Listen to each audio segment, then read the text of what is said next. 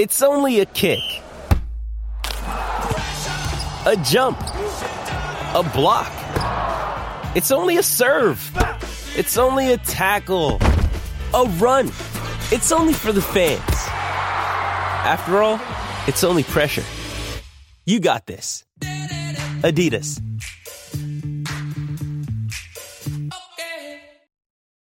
You ready? Showtime. On May 3rd, summer starts with The Fall Guy. Let's do it later. Let's drink a spicy margarita. Make some bad decisions. Yes. Audiences are falling in love with the most entertaining film of the year. Fall Guy. Fall Guy? Fall guy. That's what the poster said. See Ryan Gosling and Emily Blunt in the movie critics say exists to make you happy. Trying to make it out? Nope. Because I don't either. It's not what I'm into right now. What are you into? Talking. Yeah. The Fall Guy. Only in theaters May 3rd. Rated PG-13. The Natural Hat Trick with Luke Lipinski, Craig Morgan, and Jamie Eisner. Welcome into episode 220 of the Natural Hat Trick podcast alongside Craig Morgan and Jamie Eisner. I'm Luke Lipinski. Let's not waste any time because we've got the head coach of the Arizona Coyotes on the line right now. Rick Tocchet joins us just a couple days before his team's season opener. Rick, I know it's been a busy offseason, a busy month or so. You've got more events leading up to the season. How ready are you to just finally start with actual games on Thursday? Yeah, I think everybody's anxious. I mean, the worst part is that week before camp, and actually, you go through the early parts of exhibition, and you're trying to piece people in. You're trying to take a look at people, but like all coaches, you want to get to your team. You know, everybody's anxious to get to your team, and now we're finally here, and we're ready for opening night. Rick, we're going to start you off with some softballs here. This one may not be a softball when I mention how much you have to travel in these first 2 months. I know you're not fond of that, but what are some of your favorite spots, if you even get to any spots, like eateries or something on the road, since you'll be hitting seemingly every NHL city in the first 2 months?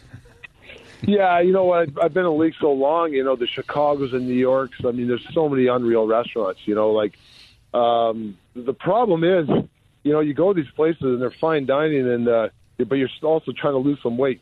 There's El Molino's in New York is one of my favorites, and you go there, before you even get to your entree, you're full, right? Because you got the salami cheese to start, and then you got the appetizer. So you got to be careful. But there's so many great restaurants. I mean, that you try, and there's some new stuff that even other coaches, friends of mine, they'll tell me, hey, I was just in Winnipeg. There's a great restaurant that just opened. Try this one. So that's the one thing that we do is we don't cheat ourselves when it comes to restaurants. So how does that weight loss program go over the course of a regular season when you're still eating out like this?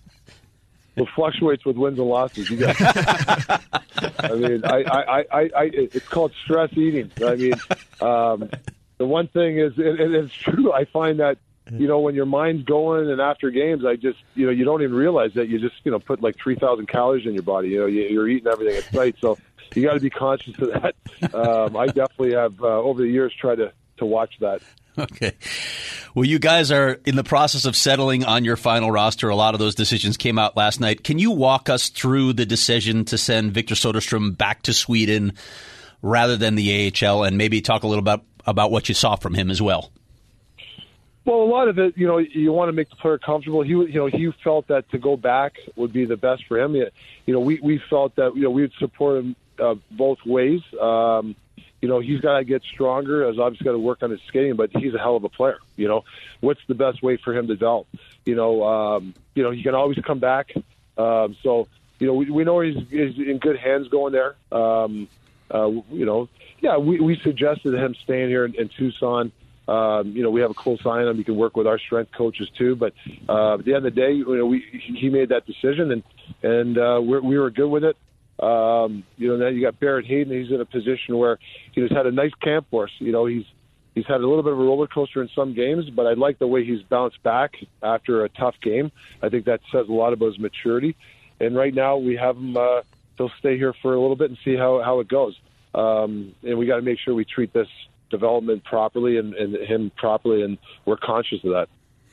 Along those same lines, what did Barrett Hayton do to earn a spot, and where does he fit on this team as one of the most highly talked about Coyotes prospects probably since Oliver Ekman-Larsson? Yeah, the one thing, he's a hybrid, right? He can play center or wing. He can play power play, and he can penalty kill. So, to what level, that's we're still trying to find out. Can he do it at a consistent NHL pace? And that'll sort itself out. We believe every day he's going to get better and he's going to become the player we believe. I mean, he's a culture guy. He came in one of the best shaped guys on our team of all the players.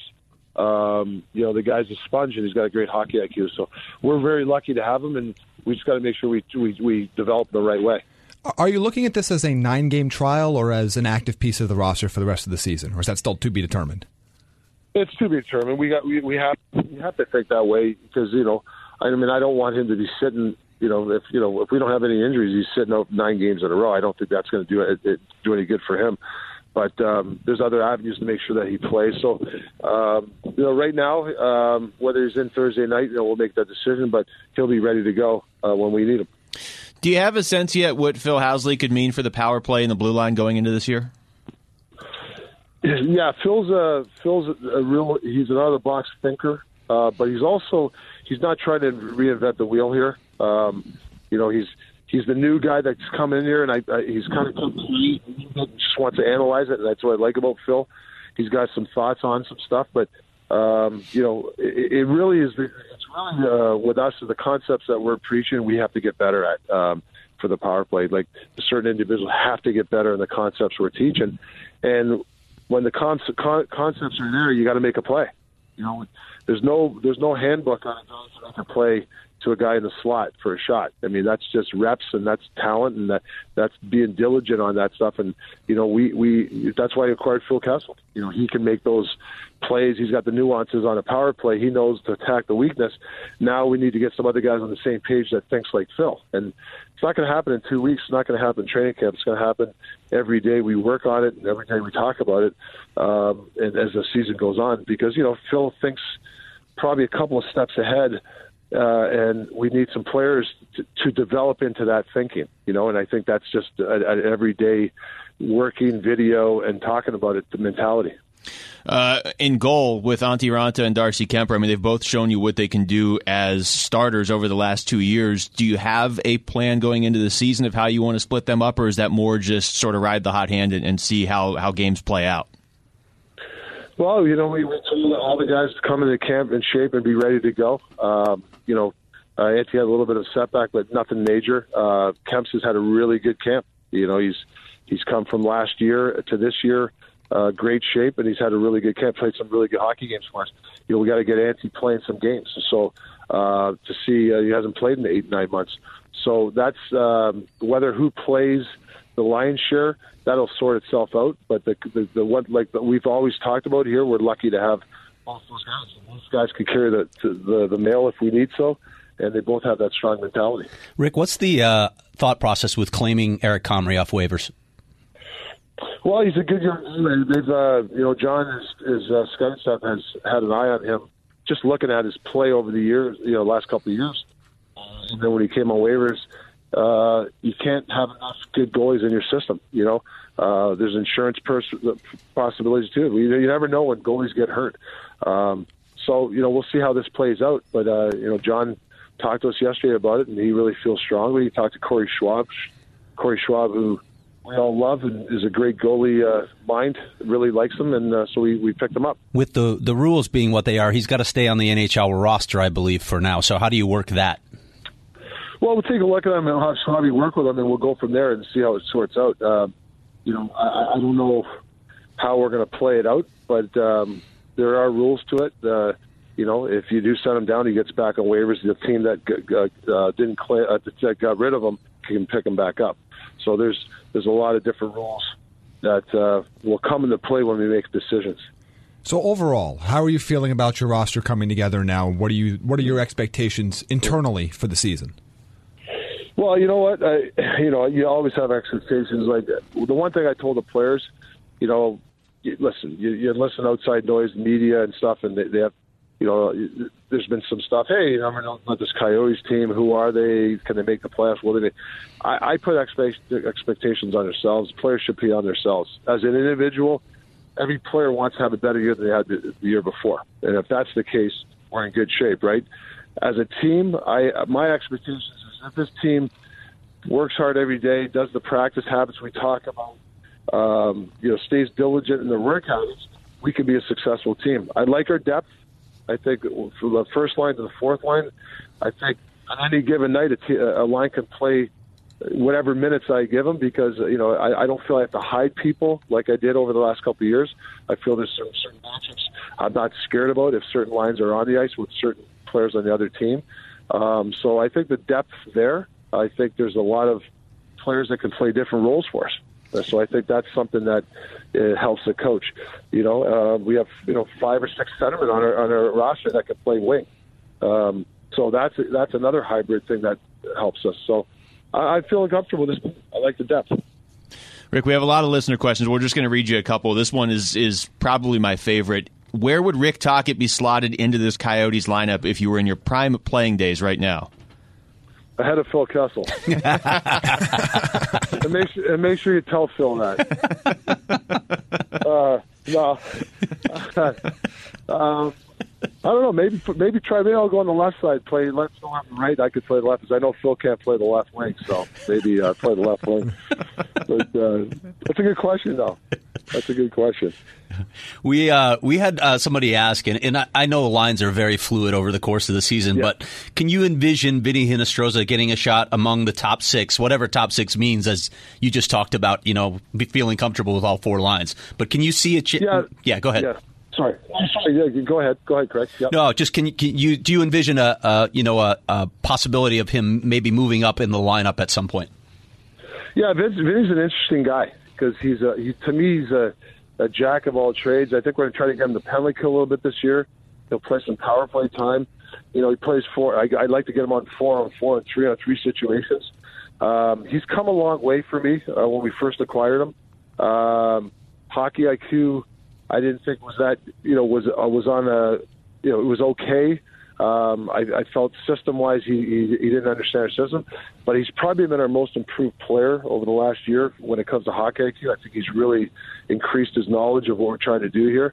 I feel sometimes when I give him too much, he doesn't play as well, so I have to be careful. So if you put him up in those roles, does he try to do something? Does he not? So that's something with maturity, and he'll definitely get his chances on different lines.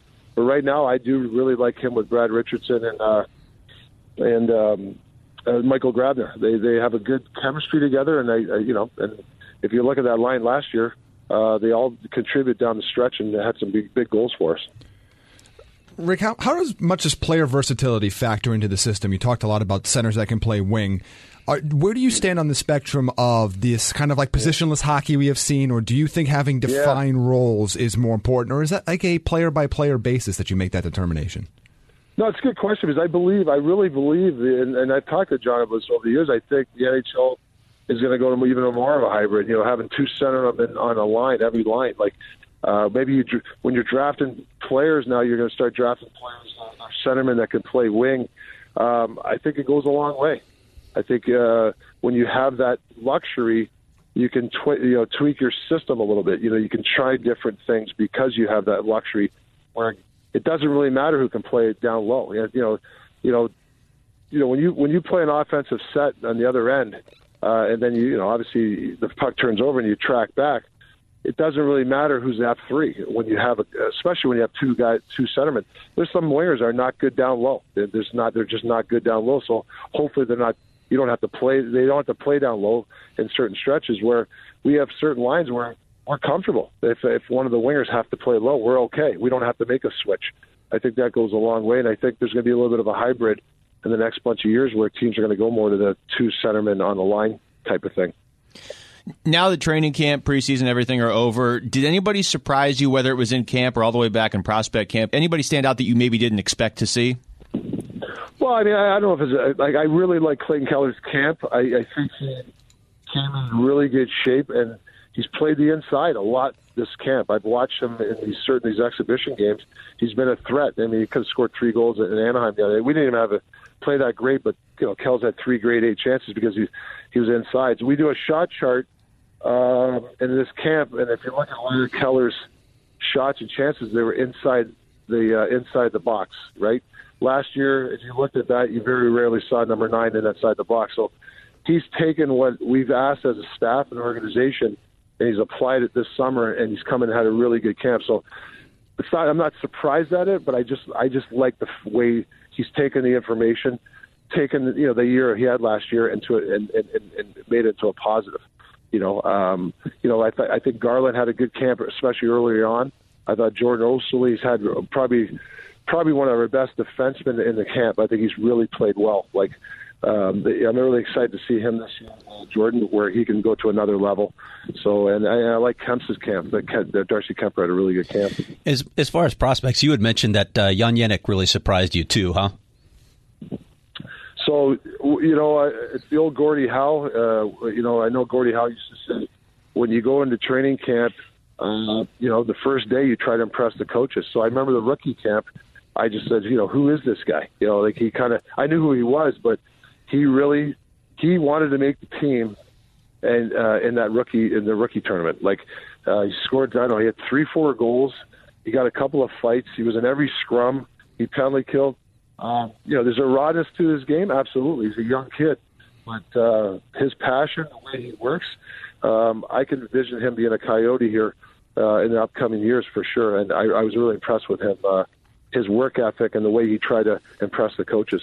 You mentioned Clayton Keller's strong camp. What are your expectations for the process? Maybe not points or anything like that, but what expectations do you have for him in terms of the process of him becoming a more complete player? Because he can be the most dynamic player on this Coyotes roster. Yeah, so for me, we talked the big thing we talked about this year, commit to the process. So, every day, especially he wanted to increase his practice habits better than last year. So every day I've watched his practice habits just get, every day harder, working on his shot. Like his shot is 55. The one thing I like about Kel is that people understand he did this elaborate shooting gallery in his home. He built this, so he shoots pucks at home a lot. You can tell that all that hard work. So he's committed to the process. He knew he had to get a shot, had to be better. He knew he had to play inside. He knew his practice habits that he had to get better. So those are the expectations I see him. He's raised the bar, on that, and I don't think he's going to go down on that. I think he's just going to keep raising the bar. Coach, last one from the listeners. Is there any subtle or understated aspect of this year's team that you want the average fan in the seat to be paying attention to when they're watching?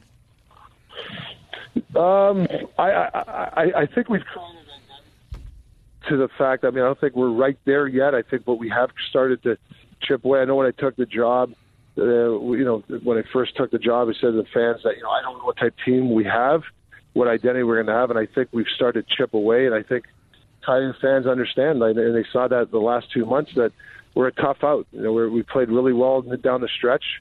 I think we're fifth in the league goals against, and I think we can even get better at that, playing a more suffocating kind of style of play, but also being creative on the other end. We know we have to score goals, but I don't want us to sacrifice our defensive part of it.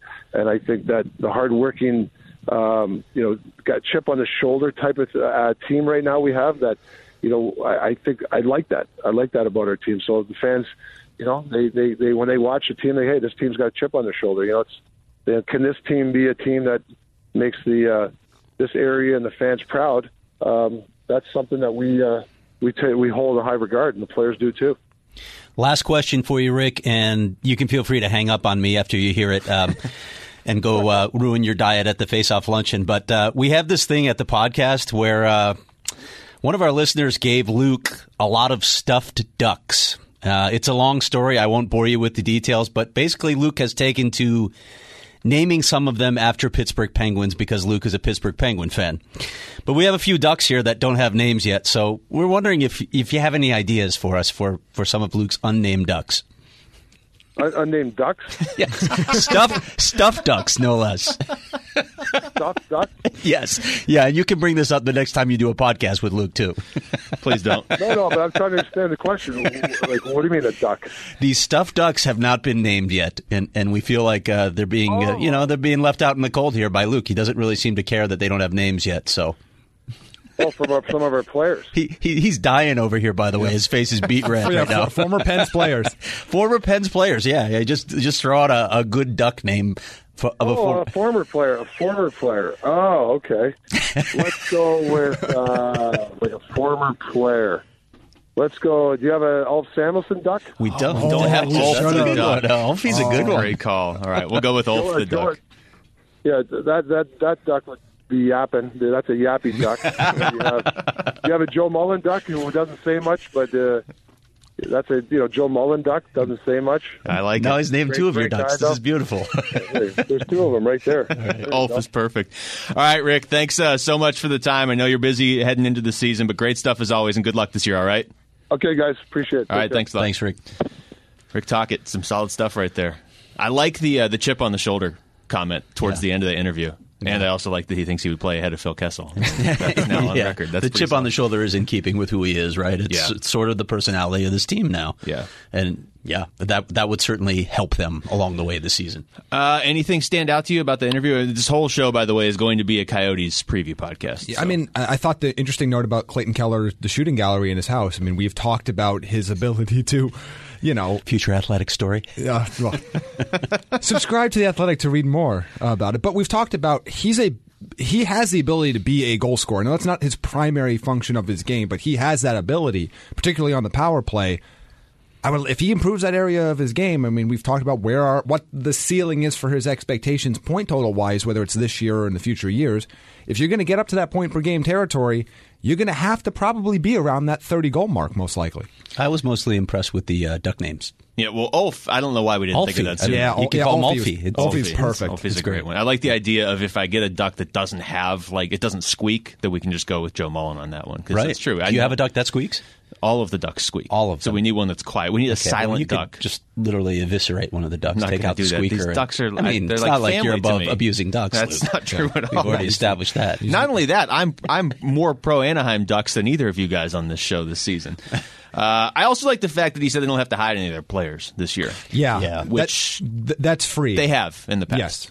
But that's a big task for a guy like Nick Schmaltz. That means if Nick Schmaltz is going to play down the middle and he's not going to have his minutes protected, he's got to be ready to play the quintessential 200-foot game. Yeah. Yes, and absolutely true. But on the flip side of that, the versatility question that you asked him, if he's got someone like Christian Dvorak playing on his left side, there's a guy that can play down low. It can, and in their system anyway, as you know, the first guy back becomes F1. So Dvorak could take on those responsibilities in the defensive zone and hopefully get the puck to Schmaltz through the neutral zone, because that's where he really excels. His transition games are the strength of his game. This is going to be a fun season. We're going to get into it here. I would remind everybody to rate and review the show, because I don't know what the deal is. Once you hit 100 ratings, more people can see the show. Yeah, so it helps boost you up in the search when people are searching for hockey podcasts or sports podcasts. And having looked around for hockey podcasts to start the season, other ones to listen to. I mean, there's a few good ones. I'm not saying there aren't. Well, you do all of them. But you do every hockey podcast out there. They all know by now Luke has 7 jobs. It's only 6, to be fair. I think you jumped the gun. I think you're hiding one. Well, but it hasn't been revealed yet. Okay. So yes, at the moment it's 6. All right, do we want to start this with some just news and notes from around the league and then get back into Coyotes? Sure. We also have some predictions and awards to hand out, don't we? Yes, I'm frantically trying to come up with some while we're doing the actual show. So business as usual. Yeah, then. Pretty much. Yes. This is what happens when you have 6 to 7 podcasts. Well, there you go. All of the RFAs are signed. Not really a shock that it took to the last second, except I don't really understand why it had to take to the last second with some of these guys. I get that a lot of teams were waiting, and a lot of players and agents were waiting to see what Marner was going to go for, and once Toronto made that deal, you figure the dominoes are going to fall. But Rantanen and Kyle Connor specifically, not down to the wire, but I mean down to the final weekend of the offseason. I will not stand for this Julius Honka slander that all RFAs have signed. No. All RFAs of consequence. I think Honka's going to get traded at some point here, but sure seems like it. I don't know what took so long, but we're here, and I don't think we really expected any extended absence from anybody. I know we teased it. We talked a little bit about it on last week's show with the Winnipeg Wingers, but we didn't actually expect them to really miss time. Because this is one of the few instances where there's leverage to a point, but there's not that much leverage for these RFAs at some point. If you want to play in the NHL, you want to play an NHL salary, you're not going over... These premier RFAs aren't going overseas and making enough money. No. You can always practice with Zurich. Everyone does it. Yeah. Yeah. It's pretty much a pipeline thing. to the NHL. By the way, also... it appears that Dustin Byfuglien news is imminent. It's coming soon, so we'll find out whether he is returning or not. And that, to me, is... Is it a press conference? Because then we know what the answer is. I don't know. It's the linchpin in the Jets season. If he doesn't come back, they're not a playoff team, I don't think. Well, that was going to be my question. Now that Line and Connor are signed, you still don't see them as a playoff team without Byfuglien? Not with that. What if they hung around and traded for somebody around the deadline? They got the first-round pick back. But look, Just because, their offense is still loaded. We'll talk about this when we start doing our predictions, but a little spoiler for me, there are two teams for me in that last wild card spot in the West, and I think Winnipeg's in contention for that. But it's that tenuous for them, I think. Okay. Toby Reeder signing with the Flames. So 12 goals. Unconfirmed reports that Brad Treliving has handed him metaphorical keys to the Flames' fortunes. Well, that's how it works, right? Yes. If he's the reason Edmonton didn't make the playoffs last year, I really hope he scores a big goal against Edmonton this year. It's just a big one against the Oilers that knocks them out of the playoffs this year, so he's the reason they missed the playoffs 2 years in a row. Wow. That'd be great. Yeah, I hope so. Little Edmonton hating on this show. No, but that was ridiculous last year. Yes, it was. Also, I think Edmonton's going to be right there for a playoff spot, so that would directly help the Coyotes. If I mention Green Day, you guys aren't going to sing a duet, are you? Might. What are your favorite Green Day songs, Jamie? Well, my favorite's "Jesus of Suburbia." Well, that's a damn good song. That's the classic one. When the NHL announced that Green Day might be doing this Hank Williams Jr. thing, I did send a text saying Connor McDavid is. Oh yeah, that was your text. Jesus of Suburbia. Okay, yeah. You Jamie guys are like both, that, but we're both Green Day fanatics. You're just like Green Day fanboys. I've been to 4 live concerts. Same, of Green Day. Yeah. Same actually. And were they the same 4? Were you guys there together? Maybe. Wow. And maybe. We're not going to tell. And I'm going to their tour next year. Did you guys just become best friends and not even realize it? So the great thing about Green Day for me too, they're my treadmill band. I listen to them while I'm running, and it's a great band to run to. I don't have a treadmill. High band. energy. Mm-hmm. What's a great running song is Peacemaker, by the way. Yeah. You guys done? Mm-hmm. We could keep going on, actually. I have a lot more favorites if you'd like. I listen to celebrity readings of Craig Morgan's articles on The Athletic while I run on the treadmill. So it's a different celebrity each week. Oh, do you get to choose the voices? Like, is Mr. T an option? Mr. T is the only Cookie option. Monster, really, like they have on Waze? Sounds like the weirdest cameo request of all time. Hold on.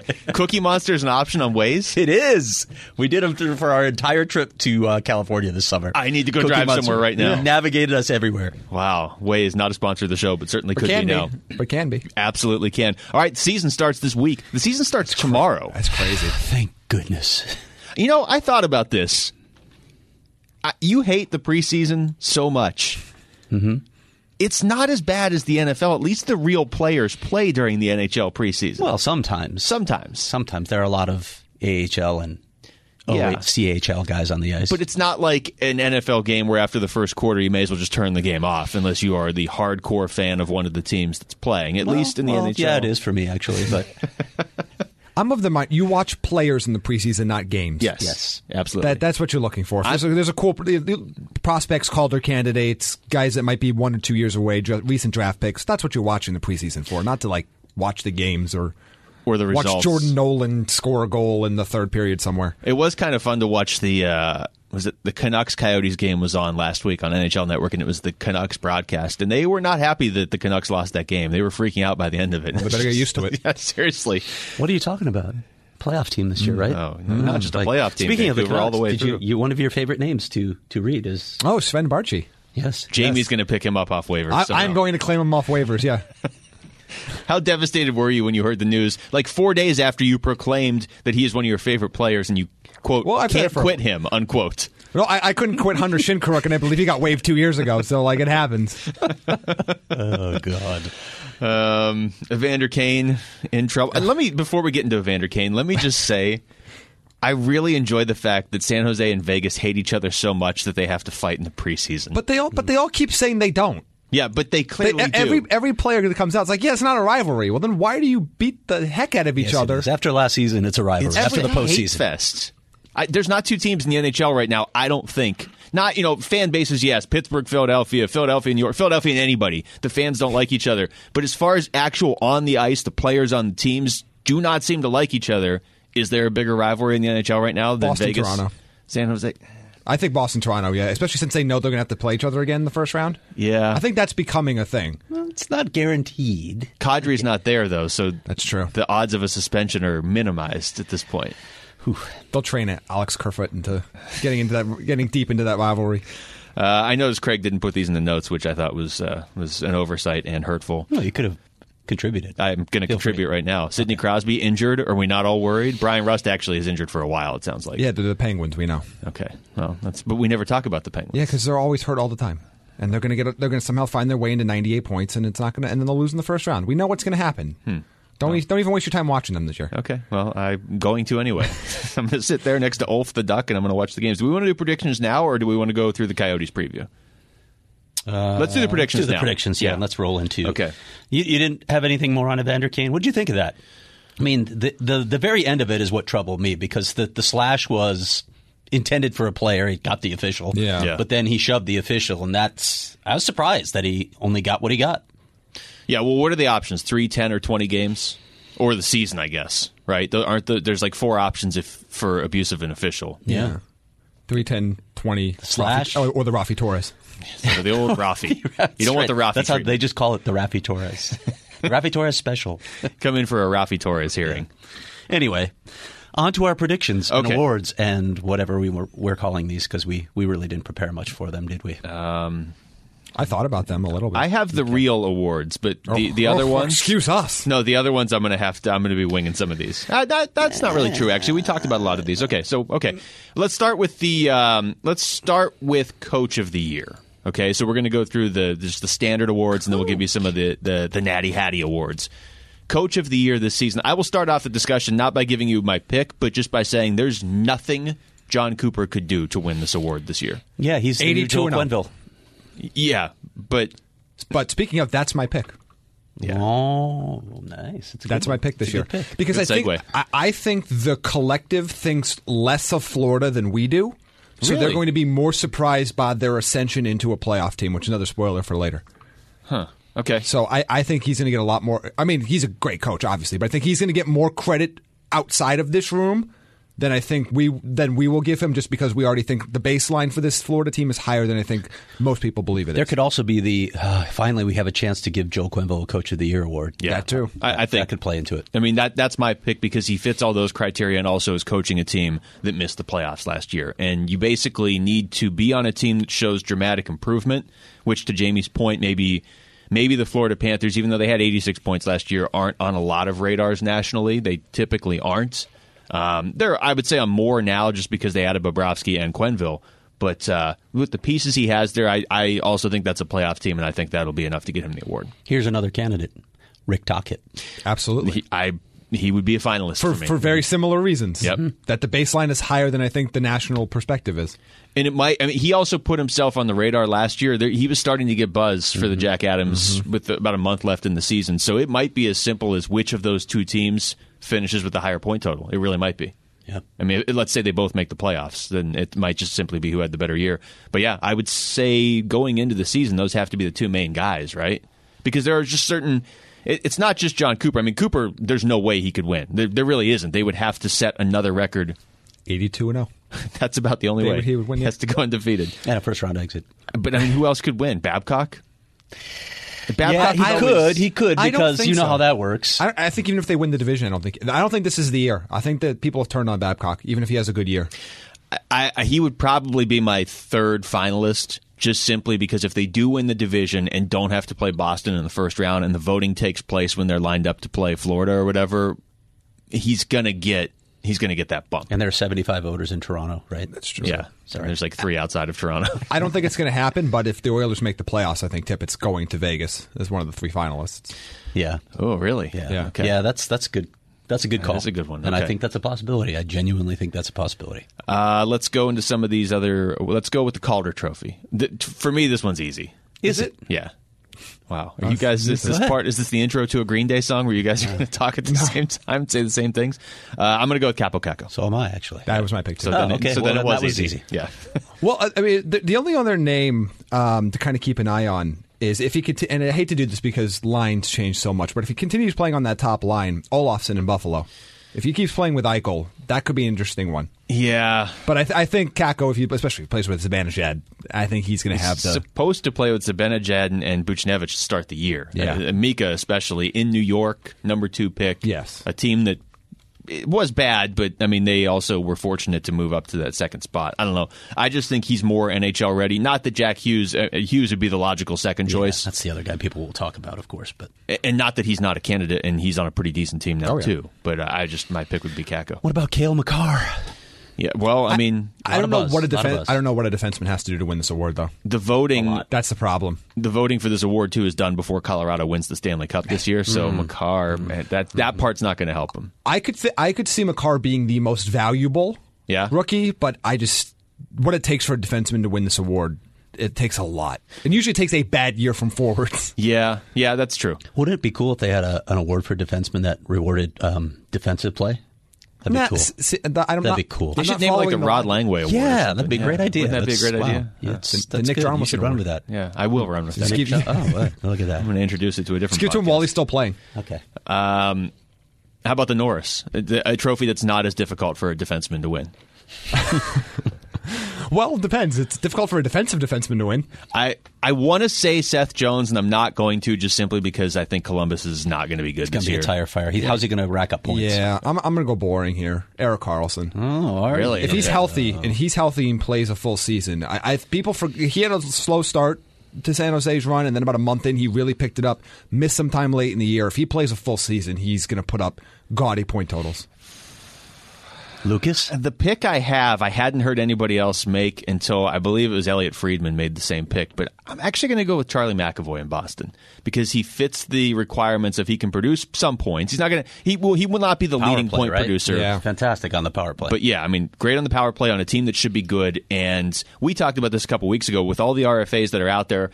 Mikko Rantanen is probably a better player, Mitch Marner, but Charlie McAvoy is probably the most important to his team of the guys that weren't signed 2 or 3 weeks ago. So Boston needs him, and I think they're still a good team. Okay. I'm going boring, too. Victor Hedman. Yeah, that's it. Okay. He'll always be there. Yeah, that's true. I just think it's going to be so tough for anybody from Tampa to win awards this year. Because I don't know how they do better than they did last year. And they won a lot of awards, regular season awards, last year. Okay, let's go with the Vezina. Okay. All right. I'll go with Ben Bishop. Oh, I thought you were going to say Thomas Greiss based on the way you said Bishop. Yeah, Bishop was my pick too. I'm going to go Vasilevsky because he has some room to improve from last season, and I think he could legitimately play 20 more games than Ben Bishop. Well, yeah, that's the thing with Bishop. Bishop doesn't have to meet the same requirements as the Coyotes. I know it doesn't matter anymore, but I'm at least going to pretend like maybe it does matter at some point. Bishop does have a better team in front of him than he did last year, though, and I feel like a lot of voters wanted to give him the award last year. So yeah, I agree. Yeah. Rocket Richard, I mean, until proven otherwise, I'm always going to go with Ovechkin. He won it again last year. I'm going to go Austin Matthews. Ditto.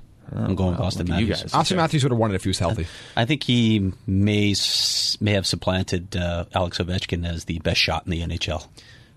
But I think those are the only two. Yeah. I don't think there's I don't know who the third candidate would be. He's got to stay healthy. He's got to play a full season. Matthews? Yes. Yeah, because Ovechkin's a tank, so he's got to play the whole season. Russian machine don't break. Do you want some of the other names that were at the top of goals? I mean, Draisaitl was 1 goal behind Ovechkin last year. I know, that surprised me. Yeah. I mean, 50 goals. And he didn't really get talked about enough. A 50-goal season in 2019. Caveat, though, Dave Tippett does not know how to coach offensive players. Remember, we were told that by so many people. So Draisaitl will have 8 goals this year? Yes, because he'll have to focus too much on that boring defensive structure that Dave Tippett coaches. Blah, blah, blah, blah. Other names, John Tavares, who you guys both hate for no reason. He had 47. Steven Stamkos had 45. Actually, the Stamkos one surprised me. He got lost in the shuffle of the whole Tampa Bay thing. And it's just everybody had a great year. I don't know that I realized as it was happening last year that Stamkos had 45 goals. Yeah, I think Kucherov stole a lot of thunder from everybody else on that team. Thunder from the Lightning?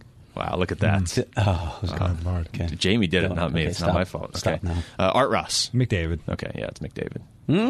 Didn't win last year, though. Kucherov did win last year. I'm going to go with righting or wrong. Nathan McKinnon. Oh, wow. Okay. I hope so. Yes, Jamie's favorite player. So. If McKinnon wins the Art Ross, does Colorado make the playoffs? If McDavid wins the Art Ross, does Edmonton make the playoffs? Doesn't matter, apparently, in his particular case. It matters with other players, but it doesn't matter with Jesus of Suburbia. Well, that's more for the heart, not the Art Ross. Well, for anything. So when we're talking Connor McDavid. That's true. Let's get to the Hart Trophy then. John Tavares. You're going with Tavares? That was my pick last year. I am. And he should have I know won. you think I hate him, but he's my pick here this year. I love the line mates he's playing with. That you went with Tavares. Yeah, I think John Tavares is going to have a monster season. Even though I'm not ever allowed to talk about the Penguins on the show for some obscene reason, and I don't think he's going to win, I do think Evgeny Malkin is going to be a finalist this year. But my pick is Austin Matthews. Mea culpa here. I thought you said Hart. You said Art Ross before. Yes. Connor McDavid was my pick for that trophy. Oh, okay. Nathan McKinnon is my pick for the Hart. Oh, okay. So, I was just saying, I'm not sure what revenge you need for the reward that my bad. is a very standard. How dare them pick this guy based entirely on stats? Okay. Sorry. So now that Craig has ruined the entire show, you went with McKinnon for the Hart. And I went with Matthews. Jamie went with Tavares. Okay. Yeah. Okay. And now for the offbeat awards. All right, so we'll start with the this would be great. This would be a great place for a drop, wouldn't it? Oh, yeah, we're never getting drops or T-shirts or anything. I designed T-shirts. Allegedly, he has drops. I actually have a folder of drops over here. And I may or may not be... I probably shouldn't say this yet. You know what? I won't say it. I've been working on something for you guys on the side. Oh, yeah. Oh, yes. Sure, yeah. It's about... On the side. You don't have any side. You have 7 jobs. Yeah, there is no side. What time? Well, it's taken a hit. Like while lately. you were sleeping? Yeah, basically while I'm driving. Rosetta Stone. Yeah. We do have a feature. Well, I don't know when it'll be prepared, but it's about 4 minutes long right now. But that's not for today's show. So, okay. All right, the Peter Chiarelli Award. These have not been explained to me. I would assume that is for most destructive GM. Jim Benning. That's what I think it's going to be this year because there are so much misplaced expectations in Vancouver. I think they might try to panic.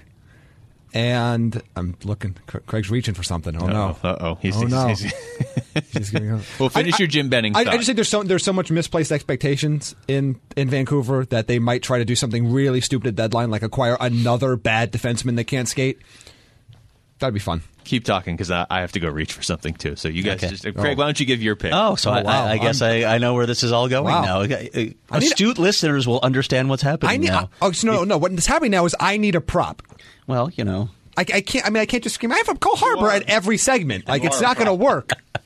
I don't know what that voice is. I need a noise making prop.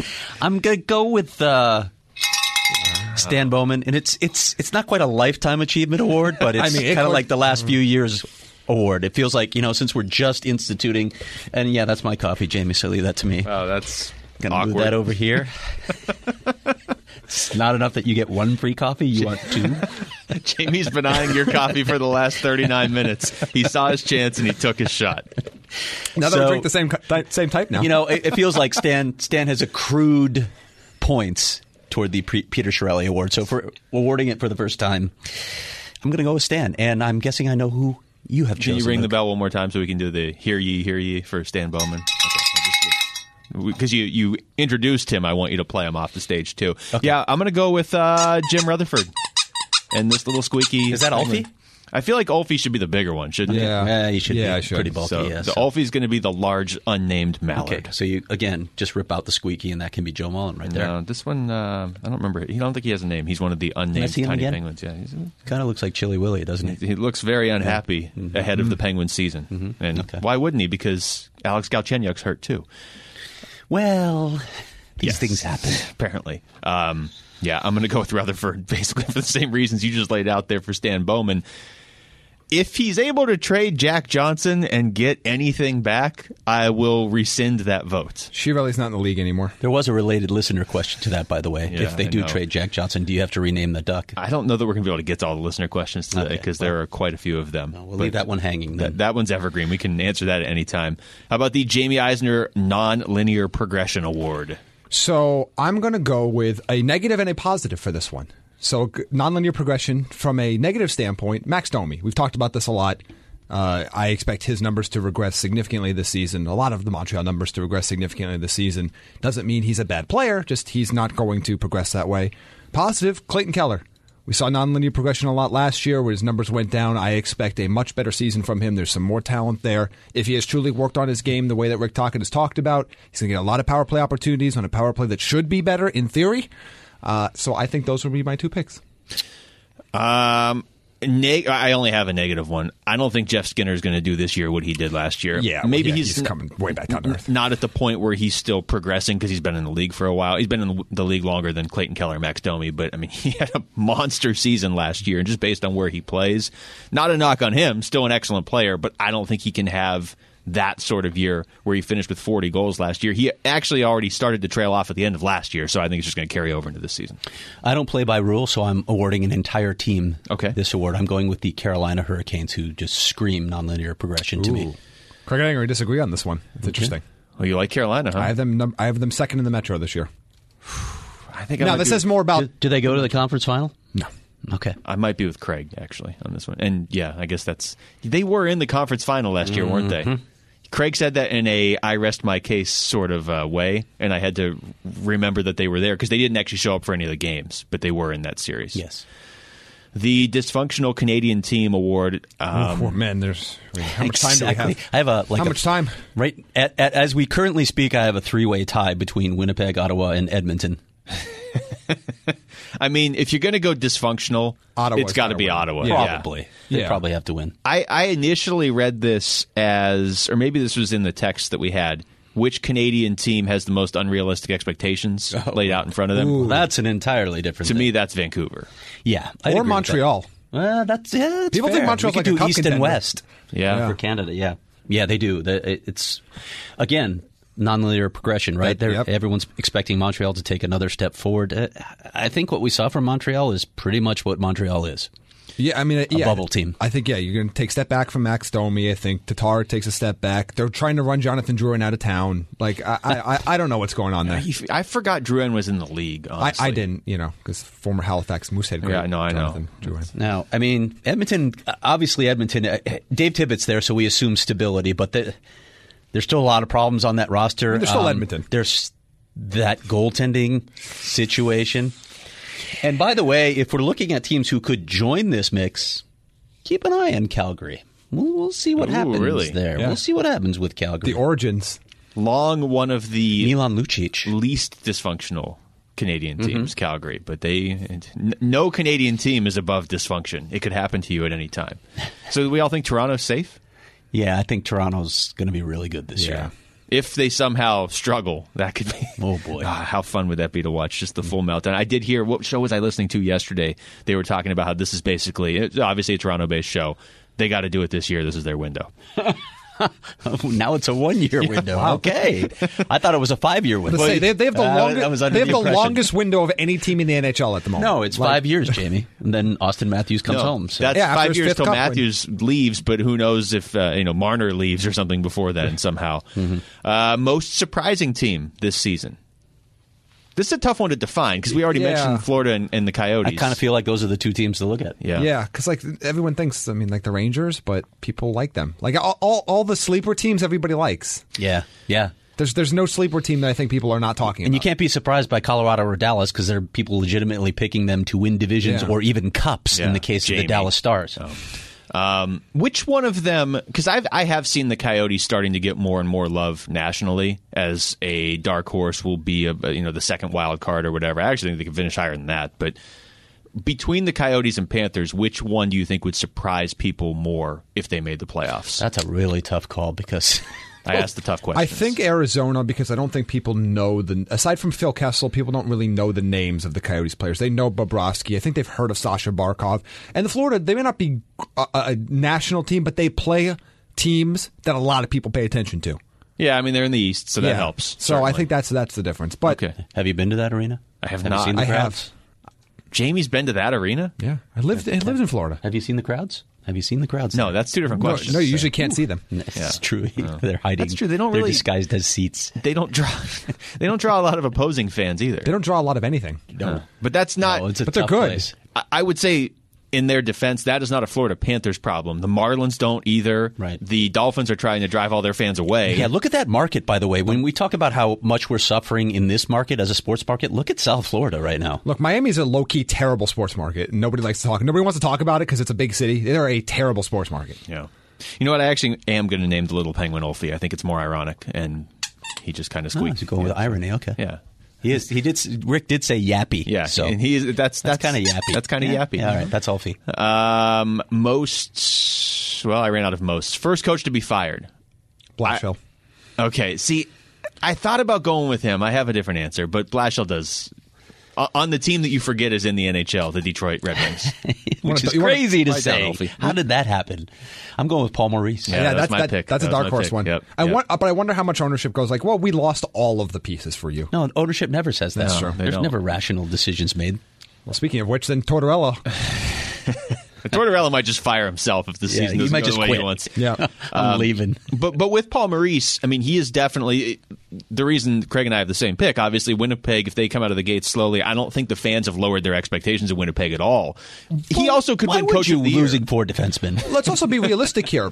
If Paul Maurice didn't get that great season from Connor Hellebuyck, he would have been fired 3 years ago. Yeah. Like, they were about to fire him, and they found goaltending. Well, first they gave him an extension, then they found goaltending. Then they were going to give him an extension, then they were about to fire him, and then they gave him goaltending. But also, I mean, let's say Winnipeg does somehow pull it together and go on some crazy run. Not only would he be safe, he'd be one of the most highly regarded coaches in the NHL. So there's a lot of range on Paul Maurice. Let's work up from the bottom here. Worst team in each conference. I have the Kings and the Sabres. The Sabres. I have the Kings and the hate Senators. Buffalo. Yeah, I have the Kings and the Senators too. Buffalo's got to be better than Ottawa, don't they? I mean, you take away that ridiculous stretch and make that a 500 team, they're right there at that bottom. I don't think you're going to get regression from Skinner. Yeah. I just think. I mean, look, Ottawa's awful too. I mean, I'm not here to argue that Ottawa's better than anybody, but I think it's close. Well, Ralph Kruger can't be the first coach fired because he's only been there for 4 months in Buffalo so far. I think Buffalo will be not good, but maybe where they were last year. That team. I just didn't want to pick Ottawa. Once again, so defining easy. someone by what they are not rather than what they are. Okay. All right, let's go through division winners. Okay. Let's go round the horn, baby. Okay. Go ahead. Let's go Atlantic. We're doing top 3 or just the winner? Just the winner. Tampa. Toronto. Okay. Metro. Washington. That's the easiest one. Pacific. Vegas. Yeah. I'll get to Vegas in a second. You know what? I'm going to still say Calgary actually wins the Pacific, but I have more on Vegas. And in the Central, St. Louis. I don't have my Central pick yet. Craig, make yours. I got one that nobody's picking. Bayern. Nashville. Everyone's picking Dallas or Colorado or St. Louis. I'm taking Nashville. Yeah, Nashville did win it last year. I'll go with St. Louis. I think they're going to trail off in the playoffs, but I think they'll still be good in the regular season. I think that's where they trail off. Okay, let's go Cup finalists. I can give you mine. It hasn't changed. Toronto versus Vegas. Same. Tampa, Vegas. Wow. Okay. Wow. We're all taking Vegas to go to the Cup. I hate the I think West. you and I have the same Cup winner. I haven't gone far enough in my head to pick the winner. I have Tampa. I'm all in on Tampa. Are you? All in on Tampa finally doing it, huh? I can see that happening. I would not be surprised at all. This team got better in the offseason. Nobody wants to talk about it. Like, they got better. Not a lot better, because there's really not much better, but they got better. Toronto got better, though, too. Because other teams tried to make them better. That is true. But again, they're both really helped them out. Yeah. Tyson Barrie. They're the two best teams in hockey. Barrie. They just can't play in the Cup final. They're the two best teams in hockey. We'll see them in the second round. Yeah. Okay. So who are we all picking to win then?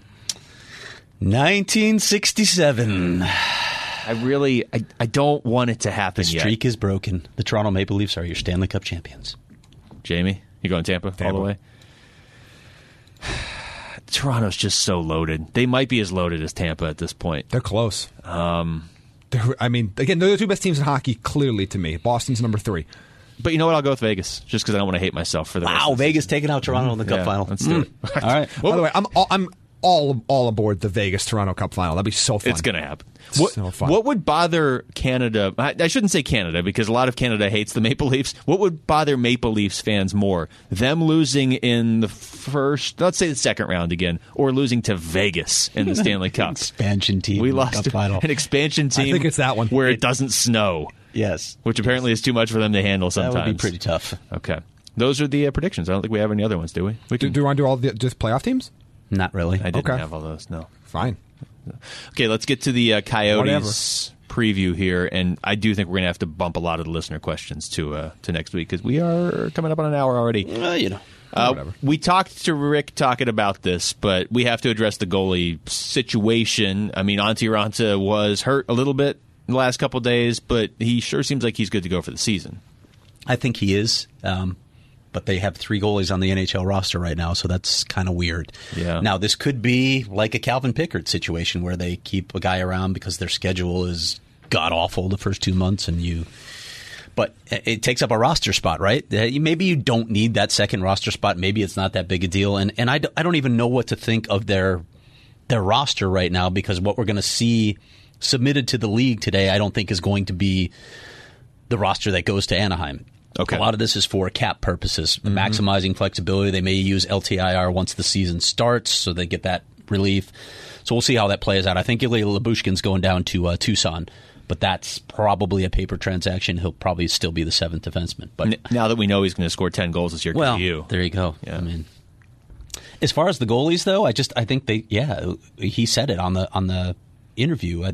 It plays out as the season goes. You wait to see who's playing well. You wait to see what the health situation is, and you evaluate from there. You're in a luxurious position, right, where you have two guys that you believe in that can carry the load. So why not just play it out like that? And you weren't going to use that 23rd roster spot anyway early in the season. So, so whatever. So if you use it on a third goalie, and he may not even play a second for you, but... Nothing against Eric Comrie, but I hope he doesn't play a second for them. Yeah, I mean, they're pretty well set. Bad things would have to happen at that point, yeah. When I was listening to celebrities read Craig's Athletic articles to me, I did hear your bold predictions where you had the Coyotes winning the Jennings Trophy. I did. I kind of like that. I don't think that's that crazy. No, I don't think it's crazy at all. I will say this. I do believe at their best, Raanta is better than Kemper. I do too. But Kemper sure looks like he's ahead of Raanta right now. Well, just in the sense that he's actually ready to play. Sure, Raanta hasn't played in almost a year. And Kemper looked good in the preseason. He did look good. I agreed with Rick that he was one of the guys that I singled out. I thought he had a really good preseason. Yeah. And we might never get an answer to this, but I'm fascinated to see if this turns out to be Darcy Kemper's last year in Arizona. Has he really turned a corner as a player, or is he a perfect fit for the system that Rick Tocchet and company is running? Because he has been, yes, he had like a 2-month stretch in LA where he looked really good, but this is counterintuitive to what his entire rest of his career has been. Antti Raanta has shown flashes of success wherever he has played. He's more than done that in Arizona when he's been healthy. Right. But I'm curious to see if, for whatever reason, I mean, it's last year of his deal, but if Kemper is not with the Coyotes beyond this year, is he now a goaltender that's worthy of being a top 20, top 25 starter in the NHL? Bloomer. Or is this a system fit? Mm-hmm. It's probably a little bit of both, but I do think he has turned a corner. I mean, if you look at the rest of his career, it was 5 years in Minnesota where he didn't play a whole lot. And he had 1 year where he started 28 games. But for the most part, we're looking at in the teens, or, I mean, his first year, he started 3 games. So I don't think it's inconceivable that what age would that have been with LA? He was like 25. That's a pretty good age for most goalies to kind of turn things in the right direction. I don't know. I think he has turned a corner. Shout out to this organization for the goalie coaches, Ted, by the way. When you think about Benoit Allaire, Sean Burke, and now Corey Schwab, these guys have all done really good jobs. Mm-hmm. How many former Coyotes goalies have gone on to help other teams? Grice, Dubnyk. Not Briz. Just comes with not Briz. Nice. Chad Johnson started here and there. That's true. I mean, Aiden Hill when he's starting for Seattle. Wait, went elsewhere. Oh, okay. Nick Schmaltz, top 6 center for this team. Would really, really help this team. He's one of those players that I think could really alter the fortunes of this team if he can play like a top 6 center. And again, we talked about some of the defensive deficiencies in his game, and particularly playing down low or defensive zone awareness. I think those are issues in his game. He's going to have to shore those up to be a guy who plays in those roles for Rick Tocchet. But offensively, can he produce 60 points in a season? If you don't have an elite center, if you don't have that franchise center, can you get the production from your depth? And they have the players where they can really do that in combination if Nick Schmaltz can be that guy. But there are also abilities in his game that they just don't have elsewhere. He has the speed through the middle that Rick Tocchet thinks is so valuable in this system. I think he shows a ton of poise on the half wall on the power play. He looked a little rusty in that area, but that's understandable with how long he's been off. But those are two areas that could really help this team take a big step forward. Not my pick to lead the team in scoring, but definitely could. What are your expectations for him 5-on-5? Again, let's not pretend like lines on Wednesday are going to be the lines throughout the season. It never happens that way. But if he is playing with, he's not playing with offense-first guys, at least right away. If he's playing with Dvorak and Garland, for example, those guys can play offensively, but it's not like playing with Keller and Kessel. or one of those guys or that combination. So him having to be attached to a defensively minded or at least more defensively inclined forward, do you think that's going to limit what his actual point total will be? I mean, sure, he's going to play first-line power play, but he's 5-on-5 point total. It's going to limit it. We've seen it how many times with Coyotes players or just players around the league. Whatever team you follow, if you look close, if you're watching the games closely or listening to the games closely, you know of players on the team that because they're on a good line, even if they're a good player, I don't know, how many points do they add getting a secondary assist on a power play where they had nothing to do with it? Nick Schmaltz won't have that luxury because he's not great defensively. Yeah. And a guy like Keller or Kessel will have that luxury because they're probably going to put them with more offensive-minded players. They're not great defensively either.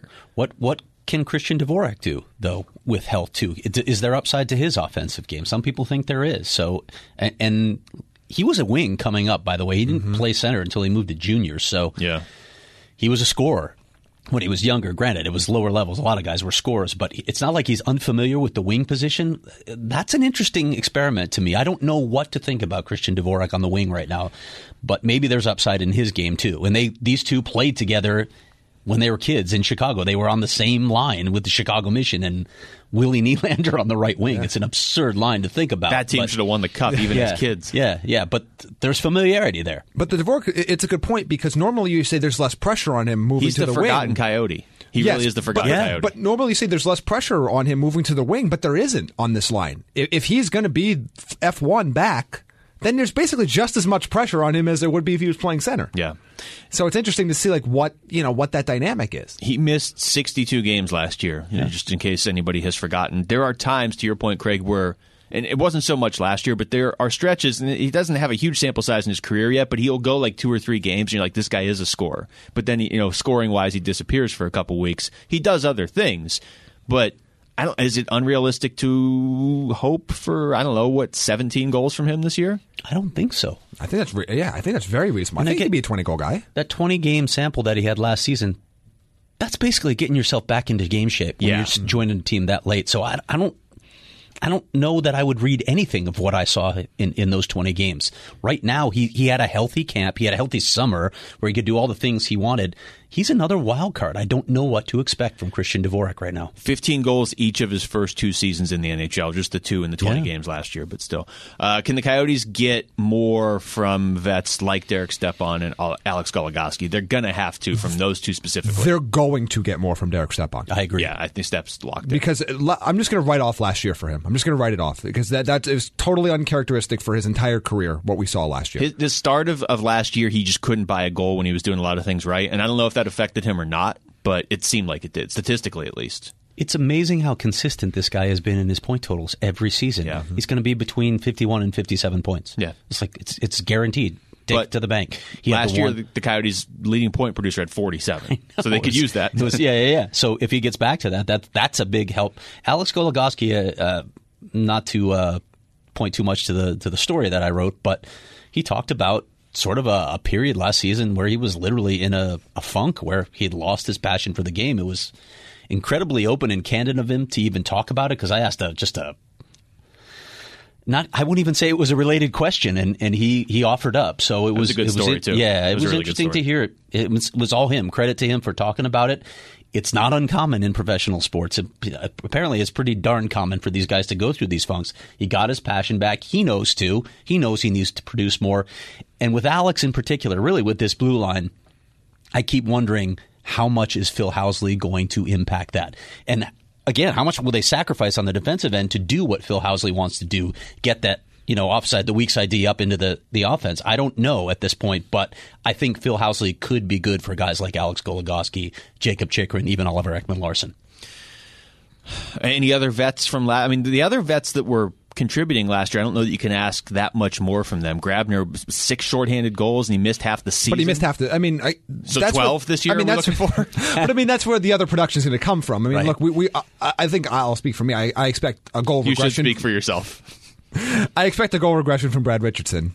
I don't think he's going to flirt with 20 again, but You also, again, you didn't get a full season of Demers. You didn't get a He's full waiting outside the door. Yeah, I was going to say, he may hear I don't want this to say it to his face. somehow. Duh. I want to say it and then slink away. Like you do after every podcast. But I mean, but we've talked about the biggest jump for the biggest addition for this team is not Phil Kessel. It's getting all of your healthy players back, because the amount of points that you left on the ice last year because nobody was healthy is massive. It was worse than any other team in hockey. Yeah. I mean, I guess technically, I think the stat says that Anaheim lost more man games to injury. They lost more man games. They didn't lose more production. Absolutely true, because and we went through this before, or a couple weeks ago, but I mean, since this is the Coyotes preview, it's probably worth throwing out there again. The number of Coyotes that are expected to play significant roles this year that played less than 70 games last season. I mean, Richardson, Chychrun, Garland again, but I mean, there was a reason for that. But Grabner missing half the year. Schwartz? Yeah, I mean, I won't put Lyubushkin in that category because he was healthy for most of it. But Jason Demers, Christian Dvorak, yes, Nick Schmaltz certainly as well. Antti Raanta. I mean, yeah. And that's the thing. When people look at this team, they're like, okay, they added Kessel and Soderberg. Well, they added so much more than that simply by being healthy. I think that's getting emphasized. There will be injuries. Sure. We're not saying that everybody's going to play 82 games this season, but it was pretty ridiculous Can't look last like year. that, can it? I hope not. How much can the rest of the young core? We'll get to Keller in a second, but outside of Keller, improve this season? For me, the guy I'm looking at is Chychrun more than anybody else. That's the one. I don't know that Garland has this massive upside on his side. I don't know. I'm fine if Garland does what he did last year. Yeah, but I mean, he's going to do it over a stretch of more games. Yeah. I don't know. I mean, we'll see what happens with Christian Fischer. I think this is a pivotal year for him. Is this going to be a key cog to the Coyotes' future, or somebody that is just going to kind of get lost in the shuffle and have to figure it out somewhere else? We don't know. Lawson Krause is Lawson Krause. You know what you're going to get. I think that's the player. I think they actually can still get more from Krause. Do you think so? Yeah, a little bit. But I like what he is. Right? If they don't get anything else from Krause, I think they're happy with it. But I do think they might be able to get a little more out of him. But yeah, Chychrun to me is the biggest one to see what you can get. I guess Barrett Hayton as well, because you don't know whether you got nothing. Sure, but it's probably too soon to expect major he's gonna play from. But Jacob Chychrun, I agree with you. He needs to take a major step forward. He needs to become the player we think he is, an elite defenseman. Yeah, it's time. More pressure though on Chychrun or Fischer. I would say the more pressure is on Fischer because he disappeared from outside or inside. Because I think outside there's more pressure on Chychrun. Okay, in terms of he's more of a household name than Christian Fischer is. But in terms of you might not be on this team. Yeah, like which player is feeling more pressure to have not to save his career, but to save his career, I guess, with the Coyotes has got to be Fischer. It's Fischer, but if he can, there's still a hole. I mean, we talked a lot about some of the power play changes. There's still a hole in this team, and that's who can be the grindy guy in front of the net on a power play. Christian Fischer could be that guy. He hasn't been. That's a role. Carl Soderberg could be that guy, though. He could, but I don't. Is Carl Soderberg a multiple-year option? Talk about that. It's interesting to me because I agree with you. I'm at least intrigued by that possibility. Yeah. The net front you're talking about. Yeah. I mean, why else did you bring him in? I mean, that's such a glaring. PK, he does other things, right? Yeah. So, but I agree. But you're right. Fischer could be that guy too if he can learn to not just win puck battles, but actually make plays out of that. Whether it's, as he says, going back to the D and go D to D and get to the net, or spin away and make a play right toward the net. If he can do those things, he could be an interesting piece. With Hayton, what do you think his path is to consistent playing time? An injury? Unfortunately, I don't see. I got to look at where the team is constructed now, and I don't see where I'm throwing him in just because. And he's going to have to be on the wing minus an injury. He's going to start at a wing. Yeah. I mean, but where does he really fit when you're healthy? Like, who are you taking out of the lineup to put Barrett Hayton in? I would say an injury or a message. Yeah. So sending somebody else a message, Hayton comes in, and then he basically, I mean, and this is the life of a guy trying to break into the league. He may only get 2 games to show what he can do. But as Rick Tocchet just told us, you got to be careful with that too, right? You don't want him sitting for a bunch of games. If it comes to that, they may decide, okay, see you next year. But better for him to go back to the. 400 unfortunately, points. Go to this.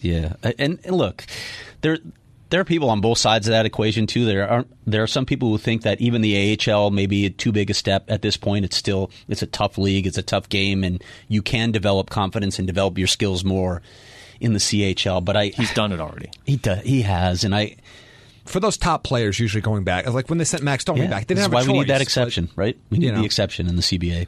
I hope they do it. Yeah, I mean, we've talked about that before, but every team needs at least one. There are people in this league, though, who believe that agreement protects the NHL teams from themselves.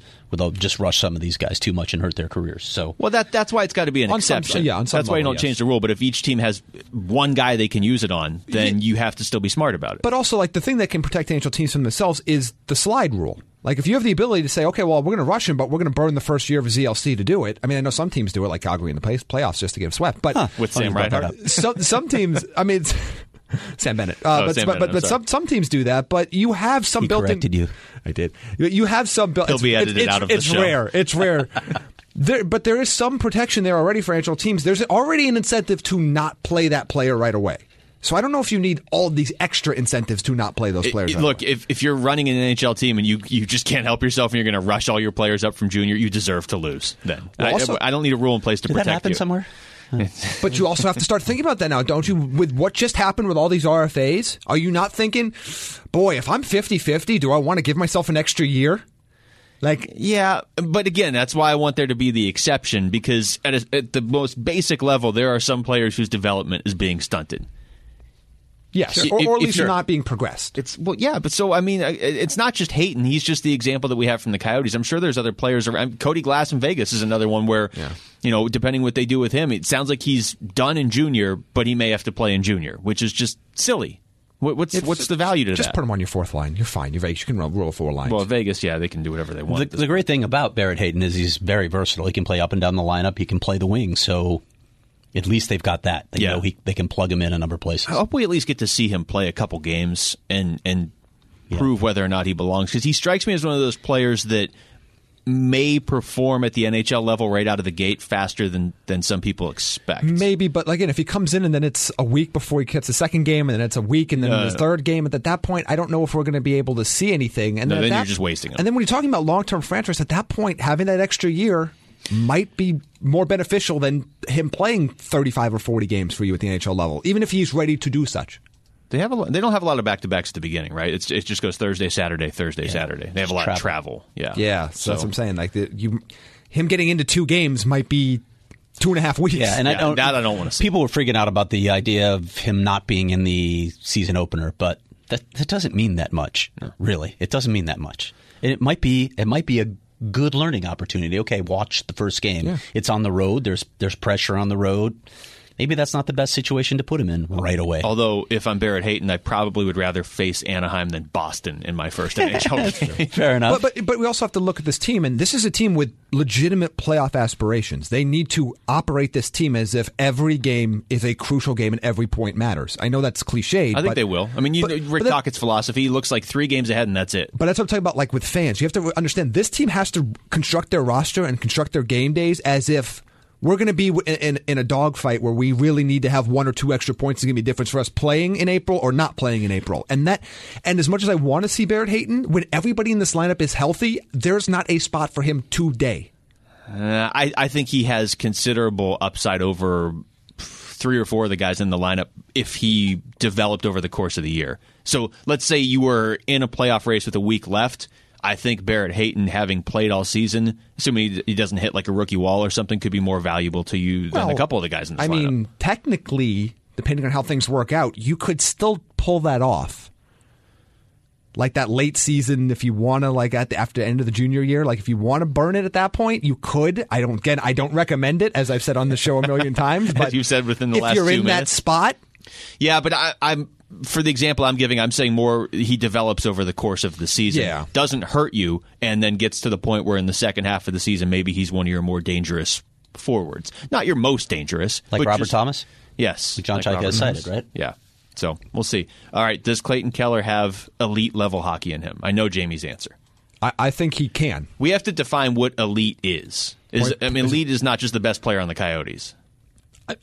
I look at this as can he be a point per game player? Okay. An 82 point game player. This year, I don't think so. Does he have that in him? I believe he does. But again, as I said on the show, I believe a lot of it is effort.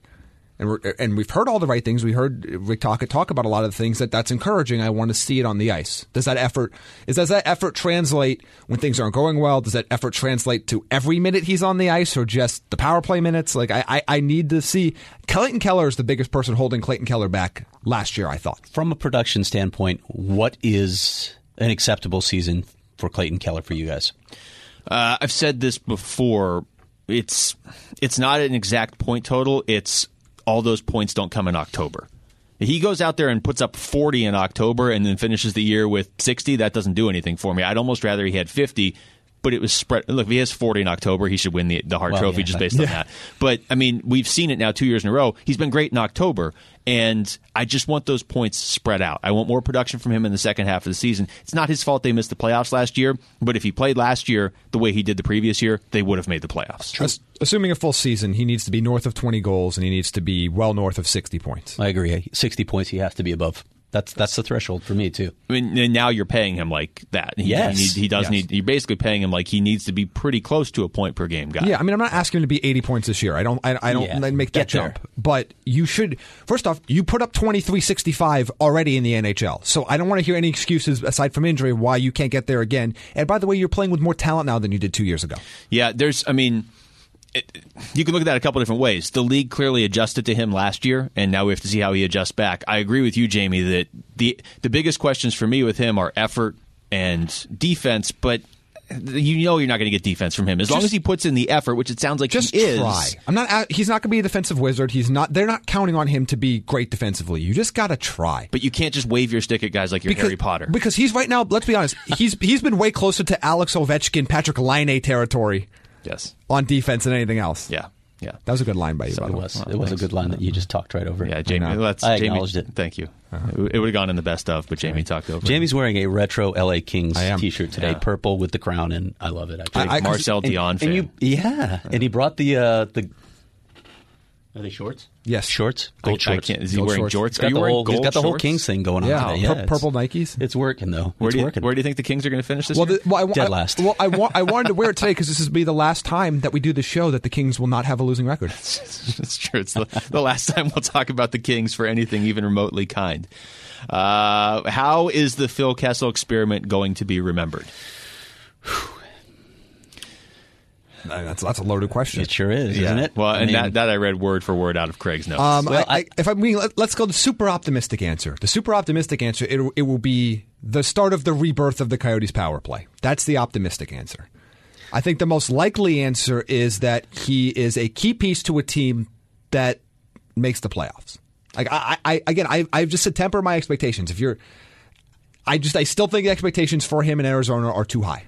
He's never been a 40-goal scorer. I'll just keep saying that. Yeah. People have the expectations of that are ridiculous. And if he puts up 90 points this year, then he's amazing. I don't know that he's going to score 30 goals. I agree. He could be the high 20s, and that's okay, especially with this lineup. 25-65. Like I think that's well, yeah. Okay. So what's the point where you're like, okay, he needs more than that? To me, you need to get 25 goals out of Phil Kessel, assuming he plays all season. Yes. Different ways they get there, but in terms of total points and goals, it's him and Clayton Keller are very similar. Again, getting there completely different ways, except for the power play. But that's kind of what I expect from them. And I think the expectation is, I really, truly believe Coyotes fans expect 30 to 40 goals and 70 to 80 points. And I think they're going to be disappointed, and it's not going to be Phil Kessel's fault. Yeah. Which I feel like is the theme of his entire career. Jamie is waving his arms. It's really not Phil Kessel's fault. Like he is a mime trying to break out of his glass cage. He doesn't have a Gainey Malkin, so judge it on that. And I said this in my bold predictions, which you heard in Celebrity Voices, apparently. Jeff Goldblum was reading it. I think you mentioned this earlier, that he could be close, assuming Alex Galchenyuk actually plays and is not injured this season. There could be not a great disparity between their point totals, and that won't necessarily be a bad thing because Galchenyuk's playing with Malkin, and Phil Kessel is not. Yes. I do want to put the caveat out there, though. Yes, I mean, if Galchenyuk's playing with Malkin, and I've already said I think Malkin's going to have a huge bounce-back year, but for the longest time with the Coyotes, it's been like, well, how much can we really expect from this offensive player because he doesn't have offensive weapons around him. They're not loaded, but they've got enough offensive weapons now where that's not really an excuse for me at this point, assuming everybody's healthy. Keller and Kessel should be producing offense because they have each other. I think it's an excuse not to get to 80 points. Yeah, no, that's fine. Yeah, that's what we're saying. We're not saying it's going to be bad. We're just saying, it's... They don't have franchise centers. No, they don't have them. I'm not expecting elite production from anybody up front statistically, but I am expecting pretty solid production from 3 or 4 different guys. Right. And Kessel has never not produced. Yeah. So and he plays always. Yes. Always. And he That's crazy to me. That is underreported in my opinion. 9 straight seasons? Yeah. Are you kidding me? That's hard to do. That's Yandelian. For a guy who he doesn't work that hard. Also very fast. Deceptively played fast. 9 straight seasons. He's doing something right. What you're going to see... he's going to be like, when his career's over, he's one of the most unappreciated stars. Because he played in Toronto. What you're going to see is a player that makes it look easier than it is. You look at Kessel, and look, if you have never watched Phil Kessel play hockey before, if you're a Coyotes fan that just kind of follows the Coyotes and that's it, you're going to see a guy that steps out on the ice. You're like, is that guy, how is he any good? He doesn't really look like that guy. He doesn't, hey, he's this guy. He doesn't look like guy. Jacob Chikrin or somebody out there. It looks like they were born to play hockey, but he's deceptively fast, and he makes goal scoring look easy. That he's done that everywhere he's played, even in Toronto when nothing was easy because that team was miserable around him. Oliver Ekman-Larsson, healthy? I don't know. Do you? That's a problem for me. Well, it's been a problem. Yeah, no, but I mean, if we were told it's a minor the playoffs. Oh, yeah. If he's not, then that's it. You just threw Ulfie. I just kind of let Ulfie. He rolled. Yeah. Ulfie's been speaking up. I don't know if the mic's picking him up. Rolled until he struck the mouse. And it didn't go so well after that. No, he's in the concussion protocol now. Yeah. It's Cam Neely's revenge. I mean, we were told it was a minor procedure, but like they're going to tell us if it was anything but. Yeah. I don't know. I don't have any proof that Oliver Ekman-Larsson is hurt any more than they told us he is. It may have just been, a minor procedure. As they said, cleaned up something, he's fine. But it's something to watch because we saw him play through some pain last season in that knee. So we'll see on that one. But I agree with you. If he's hurt, if he misses time, that's one of the guys they can't afford to lose. They just can't afford to lose him. And I feel like we've said this every year for like 3 years now, but it's another pivotal season for Oliver Ekman-Larsson. At some point, we can't come in here and the three of us can do the show and predict that Oliver Ekman-Larsson, we're waiting for the breakout. We're waiting for the elite breakout. At some point, it has to happen. If he's healthy this year, I think he goes over 50 points. I hope so. Yeah, he can. He's going to be in the great situation. Again, I think one of the listener questions was like, how can Oliver Ekman-Larsson be more productive without sacrificing on defense? Well, one thing that you can do with that is by having a much better power play. Yes. And being able to... The top defensemen in this league that are offensively inclined rack up a lot of points on the power play, so that way they don't have to sacrifice their defensive game 5-on-5, and that's something that Oliver Ekman-Larsson needs to be a key piece of on a power play that has the potential to be really good this year. Because Phil Kessel's here now, and Nick Schmaltz. Yes, you have a lot. This is the most talented power play they've had in how many years? Since they've been in Glendale? Yeah, on paper. They had that one season where they had an elite power play, but it was just... But I mean, talent-wise. Like, they had that one year where they spiked, but in theory, the on-paper power play... Yeah, I ran this. I ran the numbers for every year, and it's... Hasn't been great. No. If Oliver goes out there and has the year that we all think he's capable of having, to me, that makes the last couple seasons where he's sort of leveled off, it makes them understandable, right? Because there are, and not like he's using excuses, but there are different excuses you could slide in there, but only if he then takes the next step. Because he took the first few steps in his career so quickly and then has leveled off over the last couple of years. Well, and I think at least my expectations are really high for him. Like, my expectations, I think he can be one of the 20 best defensemen in hockey, and that's partly why I'm been as critical as I've been at times, because I think he has the talent to be a true superstar. I want to see the true superstar. And I know there were a lot of other extenuating circumstances the last couple of years, and those are obviously major factors. But he's comfortable within the system now, and I think we saw it at times last year. And there's a lot of talent there. Yeah. And I think that we're going to say this for a lot of guys. There's now offensive talent in Arizona. So those excuses that, as you point out, Luke, those excuses in the past that have been used of, there's not enough players here, there's not enough talent, they can't do anything, those are going away for a lot of players. And if we start to see players really underperform, then we have to start to question what the other issues are. I'm not saying Ekman-Larsson's going to underperform, but we can't use that same excuse where, you're running like Matthew Lombardi and Martin Hansel and Vernon Fiddler and on the second lines and Robert Lang and there's been a lot of these guys, they made it work with the system, but they're not really making it work offensively. They have the talent to make the playoffs. On paper, they have the talent to make the playoffs. And as they have played, once they've gotten used to Rick Tockett's system, and then for a lot of years under Dave Tippett, this team has shown in the past that they tend to play better than just the sum of the names on the lineup sheet on the first day of the season. But those names this year are good enough, I agree, to contend for a playoff spot. This team has made a habit when they've been good of doing more with less. Now they have more. Meet those expectations, and there'll be a playoff. I think they will. I assume, injury aside, because you have to assume health with pretty much anytime you're trying to make predictions. I do think Rick Tocchet is right, and he should be. I mean, this is his team, that they have that sort of chip on the shoulder mentality, that they could still sneak up on some people, and that collectively as a team, they've played together now enough where it's going to be instinct on the ice. It's not going to be, wait, where am I supposed to be? It's just instinct. I mean, who on this team is going to come in and play Rick Tockett's system this year and not instantly know where they're supposed to be? Maybe Carl Soderberg or Barrett Hayton. Bingo. That's it. Yeah. Because everybody else has played for Rick Tocchet, whether it's Phil Kessel in Pittsburgh or everybody else here. So that, to me, is the biggest thing.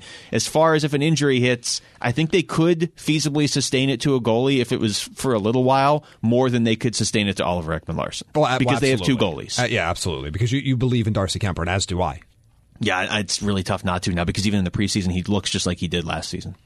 All right, what do we want to do about listener questions? We're at an hour and a half. You want to just roll these over to next week?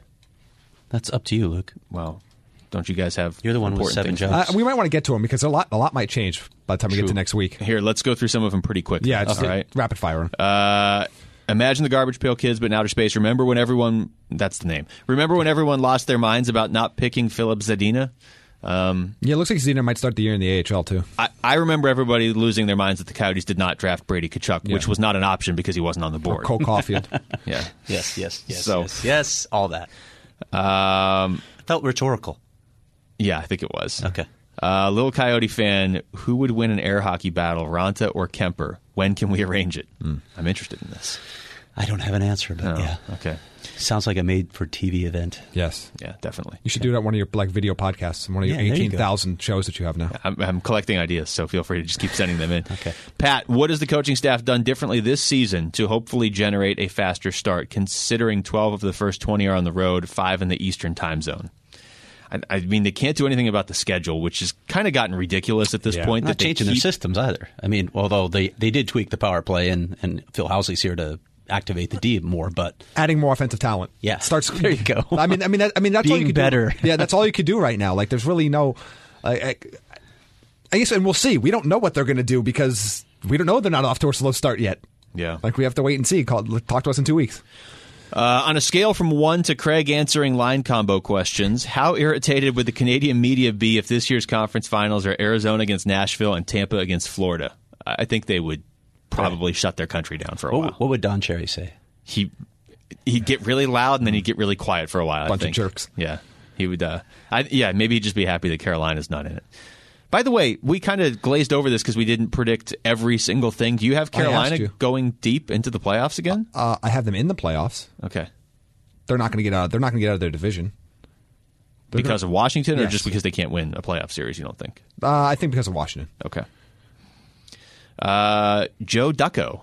That should be a name for somebody. Do you think we'll see more offensive production out of the defense core this year, or will we continue to see a mostly defensive-focused style like last year?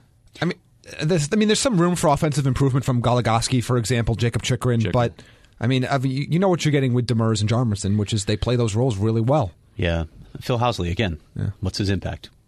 Don't have a feel for that yet. Okay. When do you think we'll know? I don't know how long that takes to implement those sorts of changes because it's reps as much as anything, right? And you can do it in practice, but you need to do it in the games as well. That takes a while, and I would say the same thing for the power play.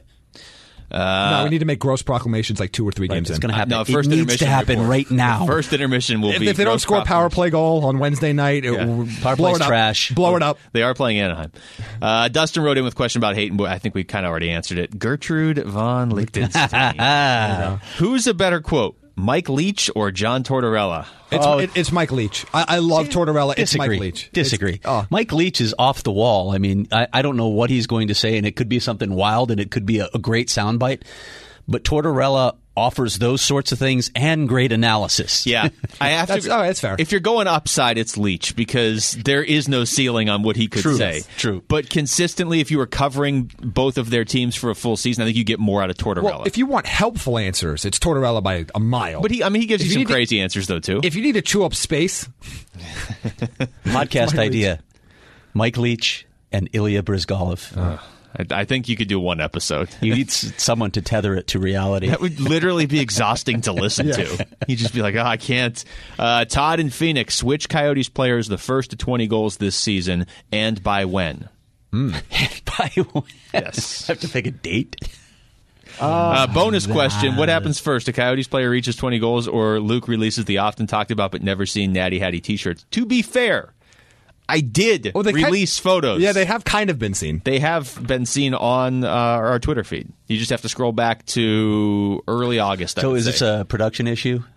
Is that what's going on with these T-shirts? It's like I wanted a response. You need to visit that third world country where apparently the exploiting child labor to make these T-shirts. Not the one where they have all the Tampa Bay Lightning is it your Cup Ducks? champion shirts. You just why do you have to Ducks? travel to Tucson to get them? Oh, wow. That's just harsh. But not untrue. Which Coyotes player is the first 20 goals this season? Clayton Keller.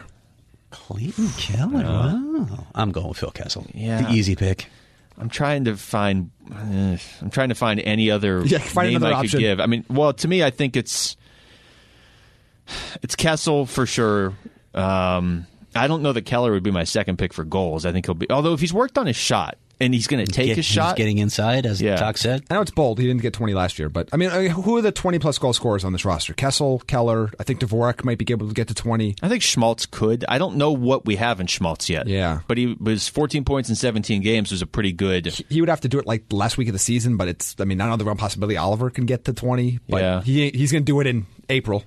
I mean, Grabner, a healthy Michael Grabner, pretty consistently puts up 25 goals. Yes, but I wonder if there's some shorthanded regression there. How many minutes is he going to get 5-on-5? Oliver has hit 20 goals twice, by the way, in his career. Right. I hear what you're saying about Grabner, but I'm just going his career bouncing around between all the New York teams before he got here. He hit 27 goals a couple times. 2 straight years before he came here, yeah. So, I would be interested to see what he can do in that regard.